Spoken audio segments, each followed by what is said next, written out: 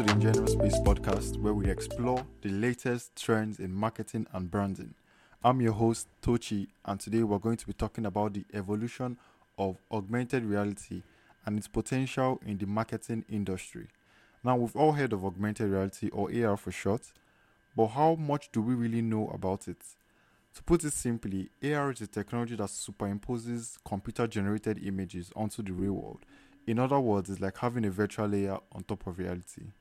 AR technology has been around for a while, but it's only in recent years that has become more sophisticated and accessible. And as it becomes more prevalent, the potential of AR in the marketing industry is becoming increasingly apparent.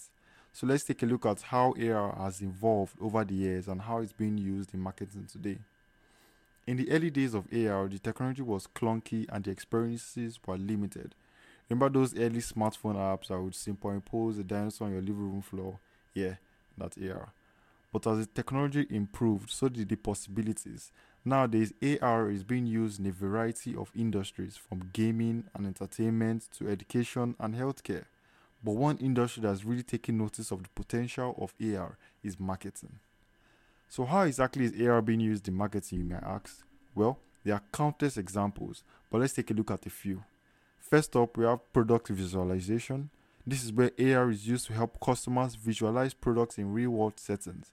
For example, IKEA's Place app allows customers to place virtual furniture in their homes to see how to look before making a purchase. This not only helps customers make more informed decisions, but also reduces the likelihood of returns. Next, we have experimental marketing. This is where AR is used to create immersive experiences that engage and excite customers, which is, where we specialize in. Just want to put that in there. For example, the beauty brand Sephora has an AR-powered app that allows customers to virtually try on makeup. This not only enhances the customer experience, but also increases brand awareness. Finally, we have location-based marketing.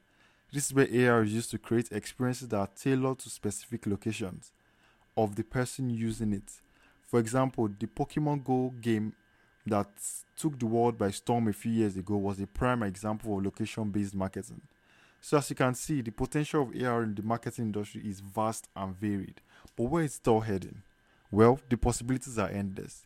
As AR technology becomes more sophisticated, we can expect to see more innovative uses of AR in marketing. However, it's important to remember that AR is just a tool. It's not a magic solution to solve all our marketing problems. To truly make use of AR in a meaningful way, we need to understand our audience and create experiences that resonate with them.